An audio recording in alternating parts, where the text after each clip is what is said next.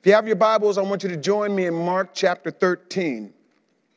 Mark chapter 13. I'm going to do something today that I've only done once in this series. I'm going to cover the entire chapter of Mark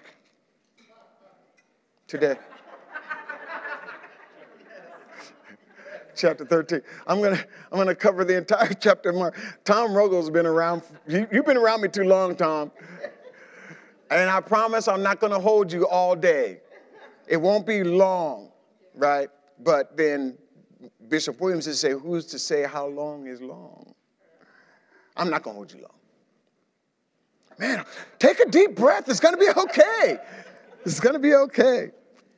Mark chapter 13, I'll be reading out of the ESV, so it might read a little different than yours. And I'll be reading the entire chapter. I wrestled with whether or not I wanted to do this, but as I was going over it several times this morning, I just felt like the Lord told me to just read it, and so I will. Tom, I'd like you to turn me down just a little bit so I'm not scared.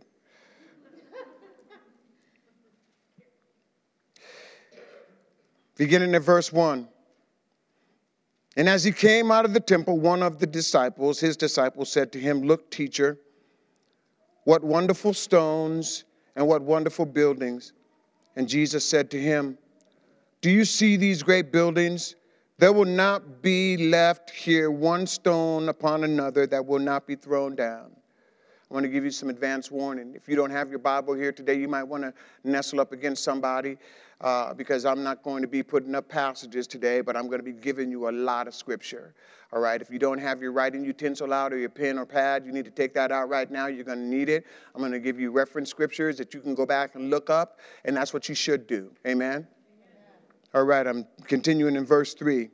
And as he sat on the Mount of Olives, opposite of the temple, Peter and James and John and Andrew asked him privately, "Tell us, when will these things be, and what will be the sign when all these things are about to be accomplished?" And Jesus began to say to them, "See that no one leads you astray. Many will come in my name, saying, 'I am he,' and they will lead many astray. And when you hear of wars and rumors of wars, do not be alarmed. This must take place, but the end is not yet. For nation will rise against nation and kingdom against kingdom. There will be earthquakes in various places. There will be famines. These are but the beginning of the birth pains. Be on your guard, for they will deliver you over to councils, and you will be beaten in synagogues, and you will stand before governors and kings for my sake to bear witness before them. And the gospel must be proclaimed to all nations. And when they bring you to trial and deliver you over, do not be anxious beforehand what you will say, but say whatever is given to you in that hour, for it is not you who speak, but the Holy Spirit. And brother will deliver brother over to death, and father his child, and children will rise against parents and have them put to death. And you will be hated by all for my name's sake, but the one who endures to the end will be saved." And then Jesus switches gears. "But when you see the abomination of desolation standing where he ought not to be," let the reader understand, then let those who are in Judea flee to the mountains. Let those who are on the housetop not go down, nor enter into his house to take anything out. And let the one who is in the field not turn back to take his cloak. And alas, for women who are pregnant and for those who are nursing infants in those days. Pray that it may not happen in the winter. For in those days there will be such tribulation as has not been from the beginning of all creation that God created until now, and will never be. And if the Lord had not cut short the days, no human being would be saved. But for the sake of the elect whom he chose, he shortened the days. And then if anyone says to you, 'Look, here is Christ,' or 'Look, there he is,' do not believe it. For false Christ and false prophets will arise and perform signs and wonders and lead astray, if possible, the elect. Be on your guard. I have told you these things beforehand. But in those days after the tribulation, the sun will be darkened, and the moon will not give its light, and the stars will be falling from heaven, and the powers of the heavens will be shaken. And then they will see the Son of Man coming in the clouds with great power and glory. And then he will send out the angels and gather his elect from the four winds of the earth, from the four winds and from the ends of the earth to the ends of heaven. From the fig tree, learn its lesson. As soon as its branch becomes tender and puts out its leaves, you know that summer is near. So also, when you see these things taking place, you know that the end is near, even at the very gates. Truly I say to you, this generation will not pass away until all these things take place. Heaven and earth will pass away, but my words will not pass away. But concerning that day or that hour, no one knows, not even the angels in heaven, nor the Son, but only the Father. Be on guard. Keep awake, for you do not know when the time will come. It is like a man going on a journey when he leaves home and puts his servants in charge, each with his work, and commands the doorkeeper to stay awake. Therefore, stay awake, for you do not know when the master of the house will come, in the evening or at midnight, or when the rooster crows or in the morning, unless he comes suddenly and find you asleep. And what I say to you, I say to all, stay awake. Stay awake. May the Lord bless the hearer, reader, and doer of his most holy word, and all those that agree with that said, amen. There are some passages of Scripture that you just have to read. There's just so much going on in this text. And so in order for me to do it justice, what I want to do is read the entire passage to set the context for you, because now I have the opportunity of going in and picking out some key things that I believe you need to know. Because I believe that we are living in the day where we need to know the Word of God for ourselves. Amen? I've titled this sermon today, Be Ready. Be ready. That's the overarching theme of this entire text, is to be ready. I think that might be my phone this time, honey. Last week was my wife. This week is mine. Okay. You guys ready? You know, my wife and I like going out to enjoy a good movie. And my grandson was here until yesterday. He had to fly back to Sitka. And we sat down, I think it was Friday on my day off. We went to watch Go Power Rangers. Now, it's not really Go Power Rangers. It's just Power Rangers. But if you remember the old cartoon, it was Go Power Rangers. You guys remember that? Okay, so we went to watch Power Rangers, man. And it was a great movie. I had a great time with my grandson. But I noticed something. Have you noticed that before the movies, there seemed to be more trailers than ever? And so we sat down and we were waiting for the movie, and trailer after trailer after trailer just kept popping up. And you know, a trailer is just really, it's just like a snippet. It's like a short version of a longer version of an event that you go to watch. And so, you know, my wife and I have this thing where we sit down and we watch trailers before the movie, and without fail, we look at each other and go, no, we won't be watching that one. Or, hey, you know, we might check that out. Or, DVD, right? Or, no way are we going to watch this, right? And why does that happen? Because we can take a look at the trailer and get a snapshot or an overview, if you will, of the entire movie. Mark chapter 13 is God's trailer of what's coming up in our future. It's a snapshot. And our text today is a vivid reminder for us, because this deals with future events yet to come. And it's a reminder that we need to focus not just on the here and now, but as followers of Jesus Christ, we need to be looking to the future. Our eternal hope doesn't rest here on this earth, y'all. Our eternal hope rests in our future. Every experience here, good or bad, is only temporary. Everybody say temporary. It's just temporary. Now, there are various views on this text. There are many great theologians that have debated this text ever since Jesus spoke it 2,000 plus years ago.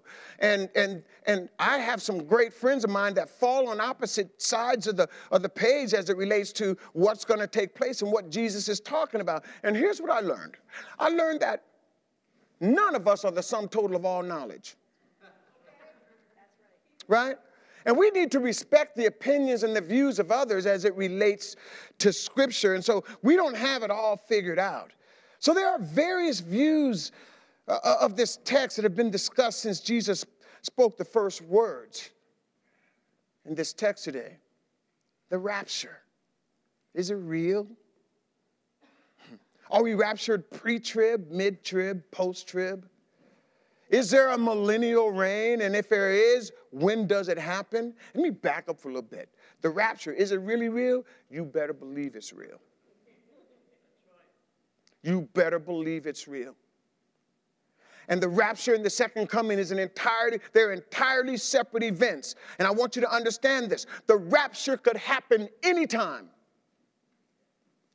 The rapture could happen before I finish my next sentence. Before I finish my next sentence. I'm just hoping Jesus comes back before I finish the sentence. Man, I can't wait for him to come back. The rapture could happen any time, but the second coming is an entirely different event. When will it happen? When will these things occur? There are questions about a lot of these things, but there is one truth that no follower of Jesus Christ should ever question, and that is Jesus coming back? Because he is. How many of you know he's coming back? So Jesus, as he unwraps this text here today in chapter 13, is giving his disciples a snapshot, a trailer of a specific time frame in the future for the Jewish people in specific, but for us as well. He's given us a global picture for what the church is to expect regarding the end times. So Jesus comes out of the temple with his disciples. There are 4 of them. And as he's walking out, one of the disciples make a comment about how beautiful the buildings are. I have to think it's Peter. I just think Peter he's just that kind of guy, you know. I think it's Peter. And they make this comment. Look at the surrounding buildings, Jesus. Look at the magnificence of these buildings, and especially the temple. And then Jesus replies in verse 2, do you see these great buildings? There will not be left here one stone upon another that will not be thrown down. And then Peter, James, and John and Andrew pull Jesus aside. And they ask him 2 questions. And here they are. Tell us, when will these things be? And what will be the sign when all these things are about to take place? Listen to me. This is important because Jesus' answer to them that he gives them goes far beyond the question that they ask, which dealt primarily with the destruction of the temple. No, instead, Jesus extends his answer to the end times and the signs of his imminent return. And so it's important for us to recognize that there's a dual application here to Jesus' answer. It's important for us to understand. Why? Because doing so will help us solve some of the difficulties of the discourse of this text and arrive at a solid interpretation of what Jesus is really trying to say. There's a dual application here. So first, the answer that Jesus gave his disciples applied to his people, events that his people, the Jews, were to face in the immediate future and in the long-term future. Now, let me be clear on something here. Let me be clear. I'm going to tell you what I believe. And, you know, you might believe something different, but I happen to have the mic today, so we good.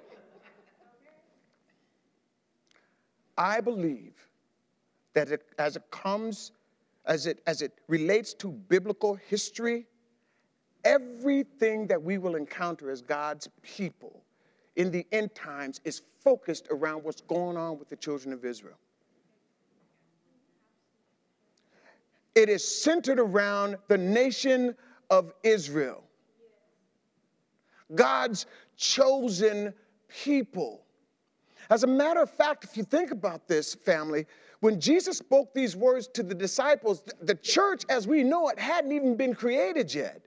It hadn't even been formed yet. So Jesus isn't talking about the church here, directly. He's talking specifically about the events that will occur with the nation of Israel, of which we get to be either recipients of or we get to feel the repercussions of. You with me? Okay. So Jesus, when he was speaking of historical events spoken about the prophet Daniel in Daniel chapter 24, or chapter 9, verses 24 through 27. Daniel chapter 9, verses 24 through 27. Write that down. Look it up a little later. And this is regarding the desecration and the destruction of the Jewish temple in Jerusalem. And this is what Jesus is referring to in verse 14 of our text when he speaks of the abomination of desolation. All right. Historically, what is the abomination of desolation? It's the desecration of the temple. And historically, the first desecration of the temple was back in 167 BC when a Syrian ruler named Antiochus Epiphanes erected an altar to a pagan god named Zeus, and he placed it over the altar of the burnt offerings in the temple, and he sacrificed a pig on it. Now, you know what the Jews believe about hogs and things with hooves. That was like desolation of the temple. And this was the first of several desecrations of the temple. So this wasn't new to the Jews. But what is new is Jesus now is telling the disciples about two more future events that are still yet to take place. You guys with me? Everybody say, be ready. Be ready. The first is this. It was the imminent overthrow or the destruction of Jerusalem and the temple in Jerusalem in AD 70. The second application here is when Jesus is talking about what's going to take place in the end times just before he returns. Now, let me be clear again.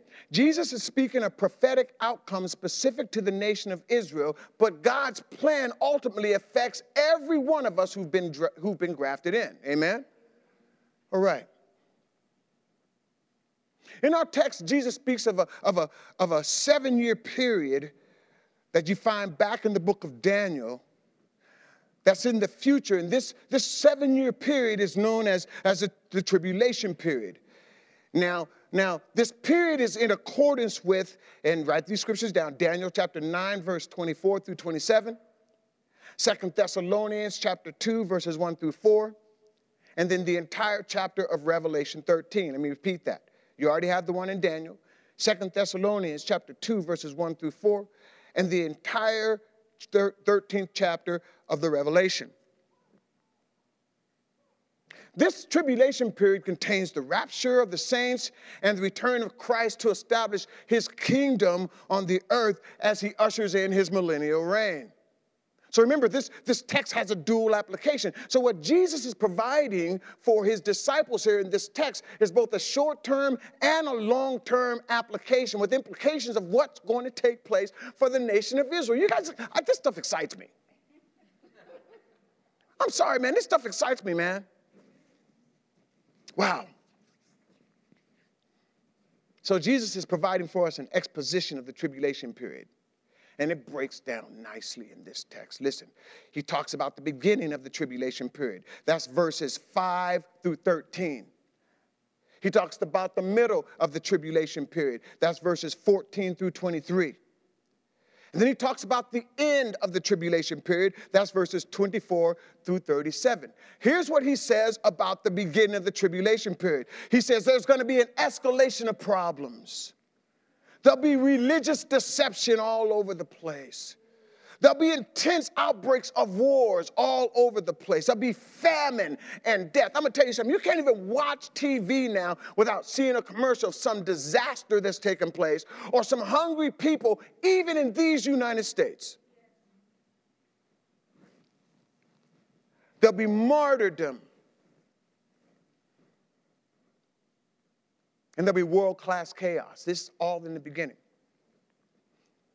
Then in the middle, verses 14 through 23. In the middle of the tribulation, I just got to tell you, I'm a mid-trib guy. I believe the rapture is going to take place mid-trib. And here's what I mean by that. I believe that the return, just before the return of Christ, the Antichrist, the man of sin, as the Bible calls him, is going to rise to power. Everybody in the world is going to know who this guy is. And in this period, the 7-year period, he's going to make a covenant with the nation of Israel, a peace treaty with the nation of Israel. And then halfway through this peace treaty, 3.5 years into this peace treaty, he's going to perform what the Bible says, the abomination of desolation. Here's what he's going to do. He's going to go into the temple, take control of the temple, stop all of the sacrifices, proclaim himself to be God, and then do abominable things in the temple. 3.5 years. And when this happens, family, all hell is going to break loose on the earth. This is what I believe. It's what I believe. There are those who believe that the tribulation is going to come and then the saints are going to be raptured. There are those that believe that the tribulation, right before the tribulation comes, the saints are going to be raptured. I believe that God's going to leave us here halfway through it, win as many souls as we can. And when the abomination of desolation happens before God pours out his full wrath, everybody say full wrath. I find nowhere else in history, in the history of the world, where God poured out his full wrath on the world. And it's going to happen. And when that happens, Brother Rob, I don't believe we're going to be here. I don't believe we're going to be here. And I say this, you might not want to be here for part 2 of the tribulation.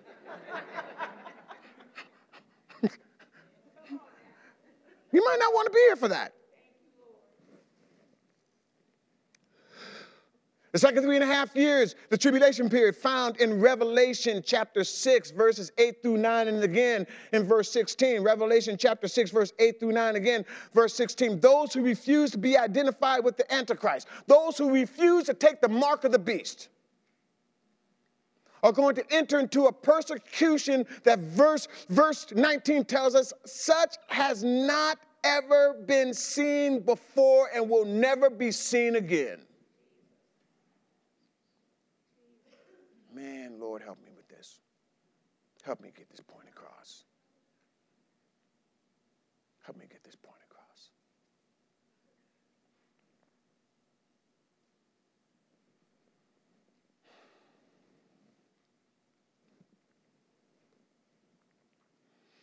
Verse 20 of our text says that if the Lord had not cut the days short, no human being would be saved, but for the elect's sake, whom he chose, he will shorten the days. The elect that we're talking about here are those that are going to be saved in the tribulation period. Those who dare to come to faith in Jesus Christ during the tribulation period. These will be the elect, both Jews and Gentiles that come to faith during this period. Man, but there's something else that's profound in this. I believe that this unparalleled persecution that takes place will also usher in an unprecedented time of the proclamation of the gospel.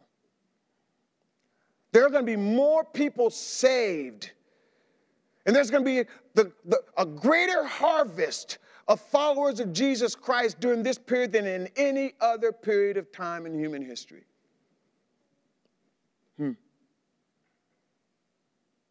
And then the end comes.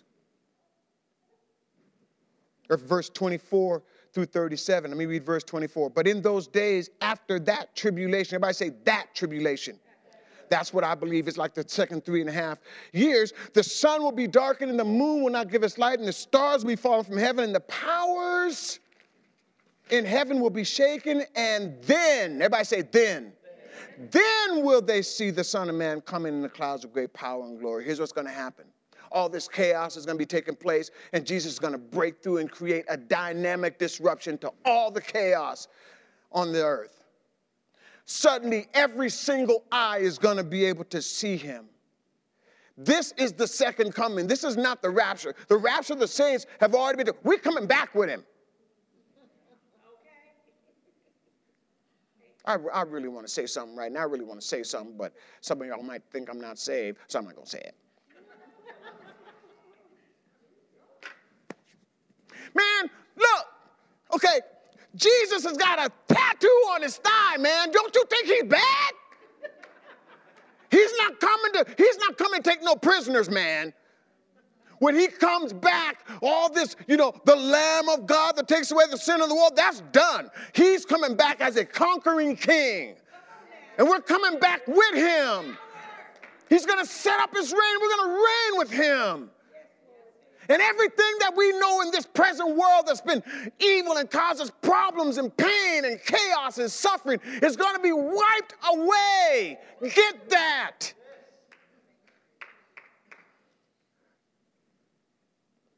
That's our heritage.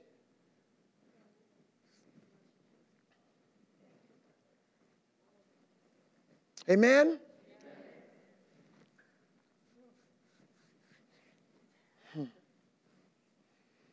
So what is the attitude that the believer must have leading up to these events? Jesus makes it very, very clear. Here's the first. Watch out. Watch out. Watch. Watch out. If my son was here right now, he would tell you that I taught both of my children from a very early age that no matter where you go, if you are by yourself or even if you're with us, no matter where you go, at every time, if it's a strange place, you go into observation mode. You know what observation mode is? That means I don't care how magnificent things are going on around you. You could be in a baseball game and it could be all electric. The first thing you do is walk in and take a look at your surroundings. See where the exits are. See what people are in front of you. Observe what's going on around you. Don't get sucked up into the hype of what's going on. Go into observation mode. Listen, watch out for who's watching you. That's observation mode. And as followers of Jesus Christ, he's saying, listen, watch out, man. Go into observation mode. Watch out. Verse 9, verse 23, verse 33, verse 35. Pay attention. Take careful notice. Be on guard. Jesus was warning his disciples to be on guard. For what, Jesus? Be on guard for what? He tells us. Messianic imposters, false prophets. Verse 5 and 6, see to it that no one leads you astray. Many will come in my name saying, I am he, and they will lead many. Everybody say many. They will lead many astray. Watch out. He was, remember, dual application. He was telling his disciples that's what's going to happen. He's telling us today the same thing is happening, man. Man, listen, let me tell you something. I've been studying the scripture all day. I'm not all day. Yeah, obviously all day. I've been studying the scripture all of my life. Man, there are some people that are so twisted in their thinking of scripture, but they know scripture just well enough that if you don't know your scripture, it's like these cats can like talk paint off a wall. You know what I mean? Smooth with their presentation of their gospel. Jesus says, don't be deceived, man. Watch out for these guys. I went out and I Googled like false prophets of our time. Man, just Google it. It'll blow your mind. I picked out 3. that I remember personally. 1978, the Jonestown Massacre. I heard of several of you groan. 900 people, mostly American, followed Jim Jones over, I think, to Ghana, Africa, and drank cyanide-laced Kool-Aid and sat in the sun for a number of days because this man was preaching a gospel and said, follow me over here, and they went with him. 1993, David Koresh of the Branch Davidian group in Waco, Texas. These folk deliberately set fire to their compound after a standoff that lasted, I don't know how long it lasted, 51 days. 51 days. They set fire to their compound, killing 76 people. 1997, the Heaven Gates cult. Marshall Applewhite, son of a Presbyterian preacher. Man, 39 dead, mass suicide, committed suicide in order for their spirit to reach this extraterrestrial ship that's supposed to be following the tail of the Hale-Bopp comet. How do you go from being a Presbyterian preacher to craziness like that? But Jesus said if it were possible, they would fool the even very elect. There are false prophets out there, man. The Bible tells us to be watchful. The implication of this and found in verse 35 is this: never, ever, ever fall asleep or go unconscious spiritually. Never. Never. And then Mark goes on to tell us, using the Roman style of time, he says, listen, stay awake morning, noon, and night. Don't allow yourself to go to sleep. Then Jesus goes on to say, don't misinterpret current events such as wars and natural disasters as an indication that the end is near. People have made that mistake over the years. So Jesus tells us in verse 8, these things must take place, but the end is not yet. In fact, they're just the beginning of birth pains.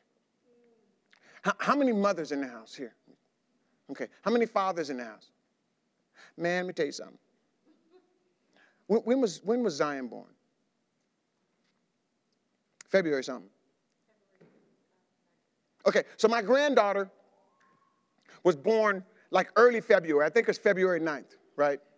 I hadn't had a child in a long time. My youngest is like 30. The wife says it's February 8th. She thinks. Baby, neither one of us know. You know that's sad. Stop, Rob.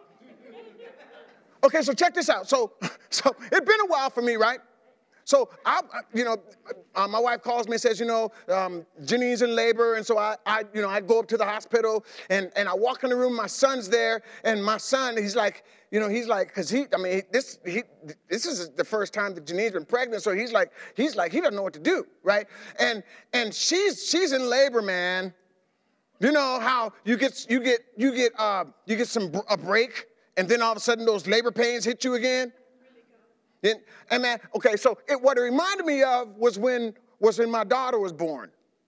And when my wife was in labor, when those hard labor, you guys know what those hard labor pains that come like really close to each other? Y'all ladies know what I'm talking about, right? Praise God, I'm a man. That's all I got to say. Man, those hard labor pains and they hit, and my wife's face got distorted, and I promise you, I'm sitting there, and I'm like, I will never do this to you again, ever.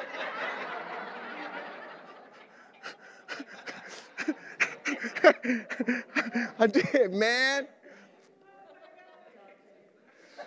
Birth pains, birth pains, birth pains, birth pains. Birth pains are an indication that something is coming, right?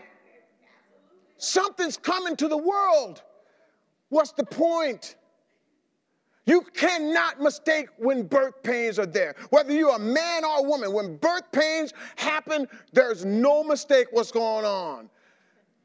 And Jesus is telling us, listen, you have no excuse to be caught by surprise. None. No excuse to be caught by surprise. Beware of the signs. Beware of your surroundings at all times. Watch this now. Pay attention to what's going on with the nation of Israel. Here's the second point. Stand firm. It's time for us to determine to take a stand right now, family. Like I said, I believe we could enter into the tribulation period any day. There are so many peace treaties and agreements going around right now. And we don't know which one is going to be the one. I believe we could enter into the tribulation period anytime. And I always say this, what if I'm wrong? What if I'm wrong and the rapture is pre-trib? Man, better know your God and know what you stand for and know what you believe. Because if God leaves us here for even half the tribulation period, we're going to have the word of God on the inside of us, and we're going to have to be able to stand.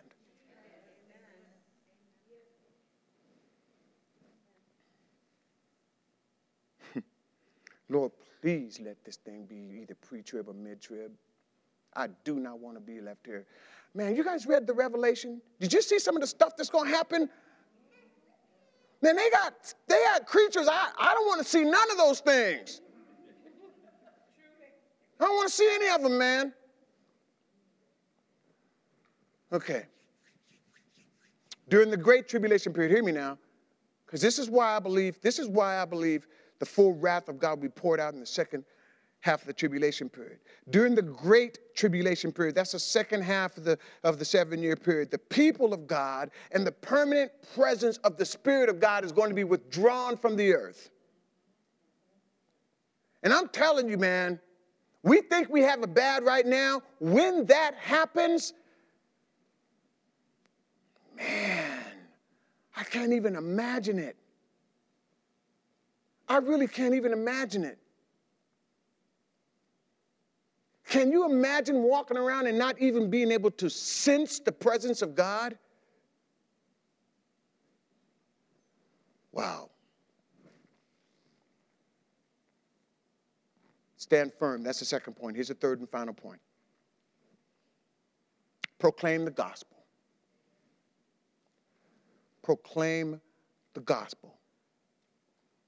Verse 10 says this, Jesus says this, and the gospel must first be proclaimed to all nations. Man, I'm going to tell you something, man. I've been wrestling with something for about 3 months. I mean, wrestling hard over this.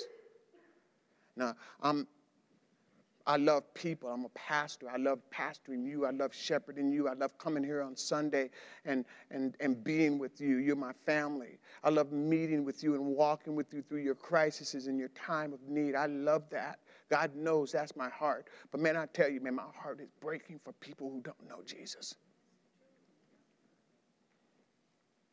And I've been asking God, where do you want to place me where I can have the maximum impact with the time that I have left to the lost? I love you guys. Don't get me wrong, I love you guys. But man, you guys, I'm going to spend eternity with you. There are people that are lost and dying every day. And man, the Holy Spirit is convicting me that I'm spending the majority of my time with you guys.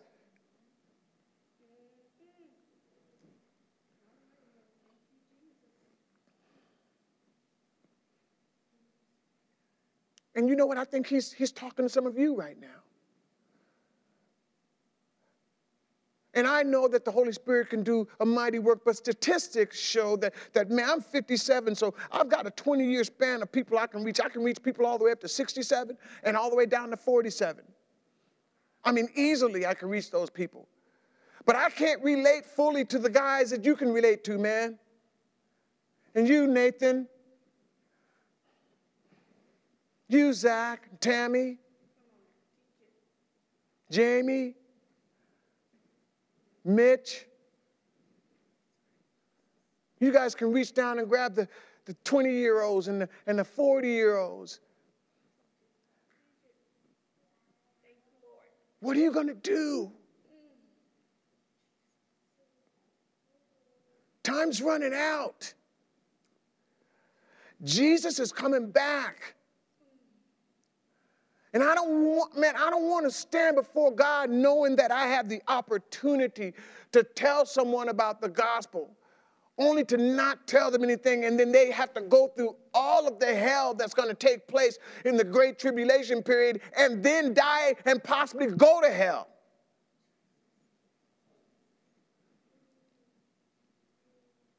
Help me, Lord.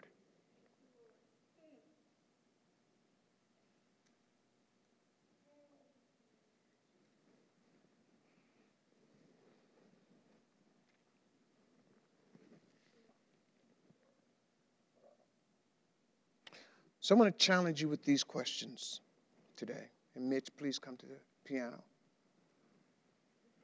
Or whatever you're going to play part of the piano.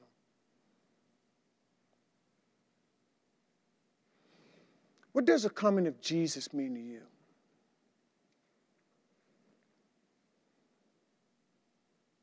Does it just mean you're going to go to heaven?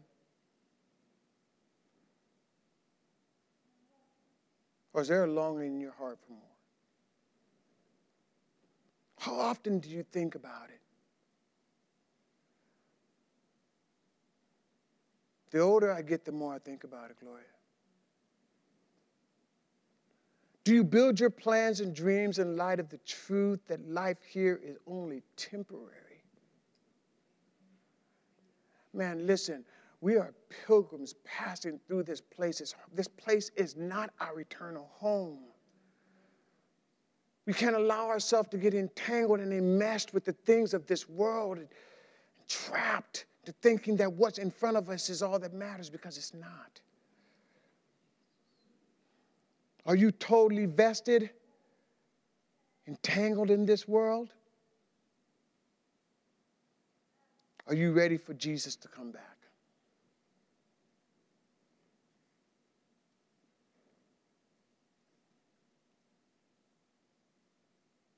I thought I was, but I'm not. I'm not.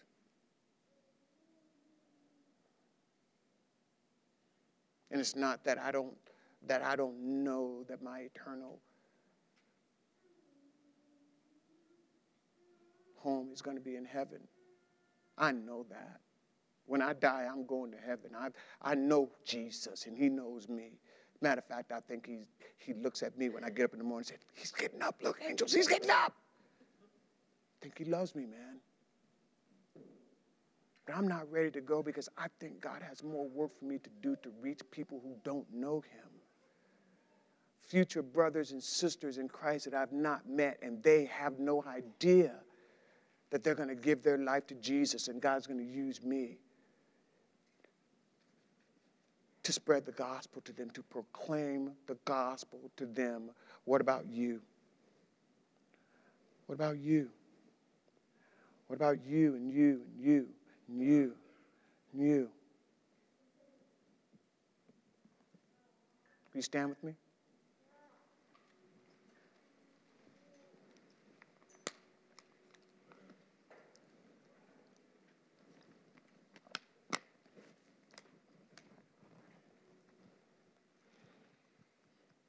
I'm going to close with this passage of Scripture, and then Carl's going to dismiss us today. And I'm going to move this podium out of the way, and Mitch, I'd like for you to continue to play softly after I dismiss. And if you're here and you want prayer today, I don't care what it's for. Maybe you're here and you want to give your life to Jesus because you haven't before. Maybe you thought you had until today, and you want to be sure. Today's your day, man. Today's your day, ma'am.